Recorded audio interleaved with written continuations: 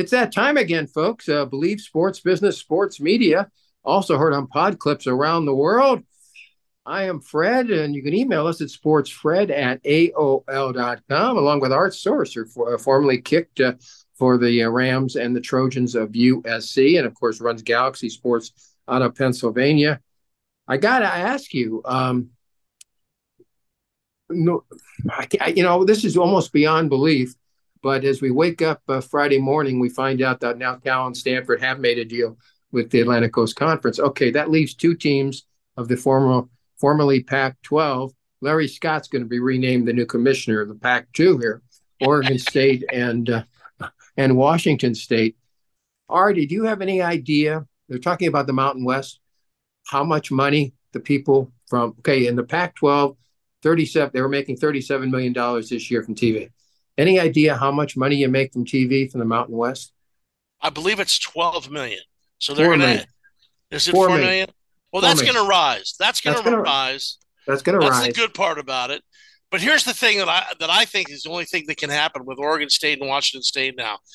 You know, there used to be an old Western States Conference years ago when my dad played for the University of Denver. And there was teams like, the University of Denver. There was Wyoming. So you look at the Mountain West Conference. You've got some great teams there. They add two more teams. That'll give them 14, 2 7-league divisions. I think that would work. And I think people in the West would love it. And I think the CBS Sports Network, which is, the lower end of that, would be an ideal situation to broadcast that. It's better than the Pac-12 network. They don't pay. But I mean, the bottom line is that's how I see this all working out. But what blew my mind, Fred, is that SMU has the cachet and the alumni, the well-heeled alumni, to be able to forego $300 million and not receive any funds from the ACC television contract with ESPN for 9 years. That is just amazing to me. And, I know they wanted to get a seat at the table. They got a seat at the table. So now you have to look at yourself and say, okay, so what they did is they made it so that SMU could be a hub for the Olympic sports. They have the facilities to be able to handle the ACC for the Olympic sports, gymnastics, things of that nature, so they can have it in the center of the country. Now, they also said that no team will have to go out to the West Coast except every other year. That makes sense to me as well.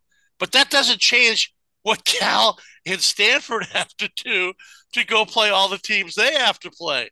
So do they get their own jet and have their own charter now? That's something they ought to think about because, otherwise that's going to be really expensive.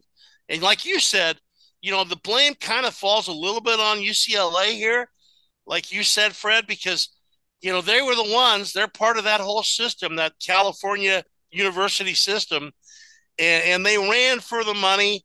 And then, of course, Oregon and, and Washington jumped in there too. And those are four great football programs. But, the ACC, got back to them, if you win a national championship, they give you a bonus of $12 million. So Clemson has been the only team that's really been able to make that happen.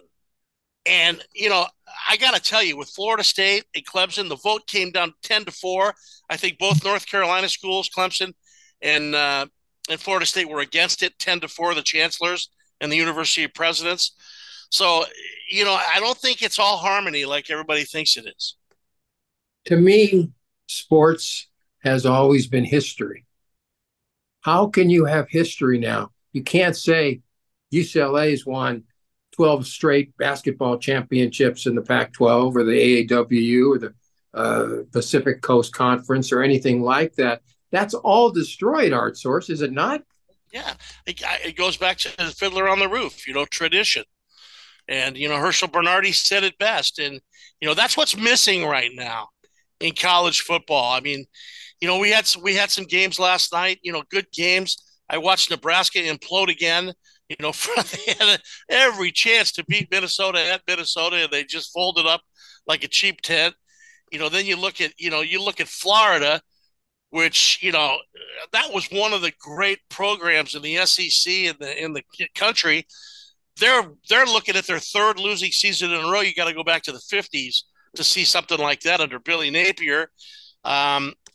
I wonder what's really going on a deep down level in college football, because I know we're going to be, having a 16 team playoff very soon. But this year is just such an anomaly. And then you look at some of the schedules that the great teams have this year. You look at your Ohio States, you look at your Florida, excuse me, you look at your Georgias, Alabama. I think Alabama's playing Mercer, or, and I mean, it's like, come on, guys. You want to have great ratings. You want to, get out there and play these great intersectional games. Like, I remember just 8 years ago, SC went to Ohio State. You have these are games that people want to see. It's old Rose Bowl matchups, tradition, like you said, Fred. But I mean, do you really want to see San Jose State in the Coliseum or the University of Nevada, Reno coming to play USC? No, I would love to see Miami come and play USC. That would be a dandy, or What, even if we went. Go ahead. what is Bill Walton going to say? The Conference of Champions? No, I'm serious. I mean, there's nothing to say. No. It's gone forever. All the legacy. I mean, our great legacy at USC when we, under John McKay and John Robinson winning national championships. We were all we really wanted to do. We weren't thinking national championships, Fred. We were thinking of going to the Rose Bowl so we could have a chance to play in the granddaddy of them all. And then we knew we had a chance if we got to the Rose Bowl. But, now you look at it, the way they've convoluted everything, the bowl system's all screwed up. And like we've talked about on Sports Business LA many times, that word greed comes to the forefront again. How much is enough? I was turning on the TV.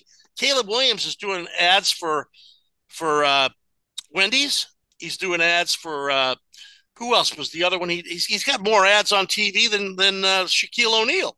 I mean, so he's thinking about coming back for his senior year, Fred. That's a good business decision because he's making $4 million in college, having a great time with a great coach. Why would you rush to the NFL when you're probably going to have to take almost a pay cut a little bit? All right, so we're talking college football, and I think the destruction of obviously the destruction of the Pac-12 conference. Thank you, Larry Scott, very, very much. However, something happened this week. I was totally shocked. Nebraska women's basketball. Well, excuse me, women's volleyball. Yeah. They drew 92,103. Now, I've never been in that stadium in Lincoln, okay, but it seems to me it's impossible to watch a volleyball game from the top of those stands. Yet 92,000 showed up. That's great for women's sports, and but all I'm saying is that they couldn't watch you can't watch the game. I mean, there's no way. I think they set out to break the record, which was the soccer game, and they did. And the one thing I'll tell you about Nebraska fans, you can't be more loyal than Nebraska fans. I mean, what they've been through since Tom Osborne replaced Bob Devaney, and you go through the litany of coaches. I mean, they have gone through almost 3 decades now of futility. And if you watch the game last night against Minnesota, it was a microcosm of what they've dealt with over the last 3 decades. They had everything going their way. They even got a quarterback, a transfer, Jeff Sims from Georgia Tech, 3 times in the red zone, and he throws interceptions in the red zone. And you can't do that and win, Fred. And nothing against Matt Rule. I think eventually he'll have a great program. But I mean, I wonder. I mean, wow. You look at it. I did see something very interesting, though. The old great wide receiver for the New England Patriots, Julian Edelman, is going to replace Sean Payton on the Fox pregame show, the kickoff show. And I think he's a pretty well-spoken young man. It looks like Joe Burrow is going to be back at full speed. We're getting conflicting reports, though. His calf, man, you don't know what these coaches are thinking. But I will say one thing, Fred. I was a little bummed out. One of my heroes in sports, I grew up as a kid really loving Roger Staubach, and I still love Roger Staubach. But the guy that gave him a chance, Gil Brandt, passed away at 91, one of the real forefathers of the modern analytics in scouting groups. And a good friend of mine, Mike Giddings, also passed away very recently, who also had a scouting service. And so 2 of the greats have passed away recently, and I want to pay a little homage to them because Landry and Schramm and Gil Brandt were really a great triumvirate. No, no, very, very sad indeed. But talking about the Cowboys, Trey Lance from the 49ers. Now, it's interesting because Purdy For a was the fourth last, round draft pick. Is that what he but got? He but but got? but but but but but Purdy was the last pick, and he made it. And you get a first rounder who doesn't make it, except I think he's got the talent to make it. And certainly, if Dak gets hurt in Dallas, they have a backup quarterback that I think can get it done. Your comments? Yeah. Well, I actually thought Cooper Rush did a decent job when he came in the game a couple times last year. But I look at Trey Lance, and everybody tells me, Mike Kyle Shanahan is a quarterback guru. Well, I think he's done a great job. But I have to wonder if you put all that draft capital together to go get a guy, and you work him out, there's got to be something there. Maybe it's an experience, Fred. Honest to God, because he didn't really have a healthy existence in San Francisco.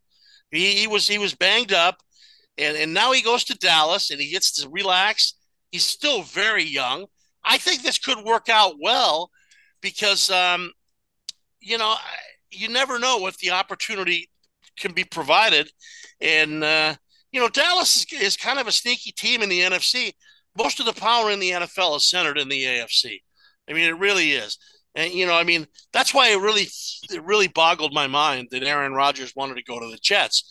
Now the Jets are talking about Super Bowl. I'm hearing it. I read the New York Post all the time. They're talking. I mean, I'm like, oh my God, you guys. The last time you guys went to the Super Bowl, I was 11 years old. Okay, so I'm 126, so it's been a long time. But but I mean, I'm thinking to myself, are you really putting that kind of you know, pressure on Aaron Rodgers, and he's acting like it's the greatest thing of all time. He loves New York. He's appearing on all the shows. Well, after being in Green Bay for the last 15 years, I bet New York is a lot. All right, you're listening to Believe Sports Biz, Sports Media, also heard on pod clips around the world. Already in our last couple of minutes, you played for the LA Rams long, long, long time ago as a kicker. I think they're going to be lucky to win 4 or 5 games again this year. I think Sean McVay will be out after this year. I see nothing positive about it. They opened with Seattle. They only have 2 of their 11 starting guys on the defense back from 2 years ago. Who knows at the quarterback position at And, this and point, the Cooper young guy Cup, or and the old guy? Cooper Cup is experiencing another hamstring problem. So I mean, I look at that lineup, I look at that team, and and then you had Kelly Stafford's on her podcast talking about the generational gap between the young Rams and the 35-year-old quarterback Matt Stafford. Now they're kind of covering that up a little bit, but I think the Rams went all in to win the title. Based on the $6.2 billion that Mrs. Walmart and Mr. Kroenke spent for the stadium, SoFi, and then the bill came due. And this is what Belichick was talking about this week: is when you put all that money into that one season, you're going to have a big bill to pay. And it seems to have been happening a lot more in professional football. You can't pay all those guys, so obviously you have to come down. But to go from the Super Bowl to last year and now to this year, and then you have the Chargers right alongside you in town who look really, really strong. I think it's one of the underrated teams. I was talking to my guys in Vegas, and the Sharps in Vegas are looking at 5 teams. They're looking at the Chargers, the Packers, Seattle, Tennessee, and Atlanta as being surprise teams based on the divisions they play in, based on the talent level. And I mean, Herbert is for real. I mean, he's played Kansas City and Mahomes as tight as you could play in the last 4 years. So I think the Rams have a big problem right now because they could be second fiddle in their own town, in their own stadium. And God only knows the Chargers are due, huh, Fred? I think the Rams will win 3, 4, 5 games. I think the Chargers will win 10 or 11, and I don't think they're well coached. I do think they have one of the best quarterbacks in the world, but I just don't think they're well coached. So they'll blow a game or two if they shouldn't blow. But all right, that's about it for Believe Sports Biz Sports Media. Also heard on pod clips for Mario, for Art. I am Fred, and we'll see you around the corner for more Believe Sports Biz Sports Media Also heard on Pod Clips. Bye, everybody.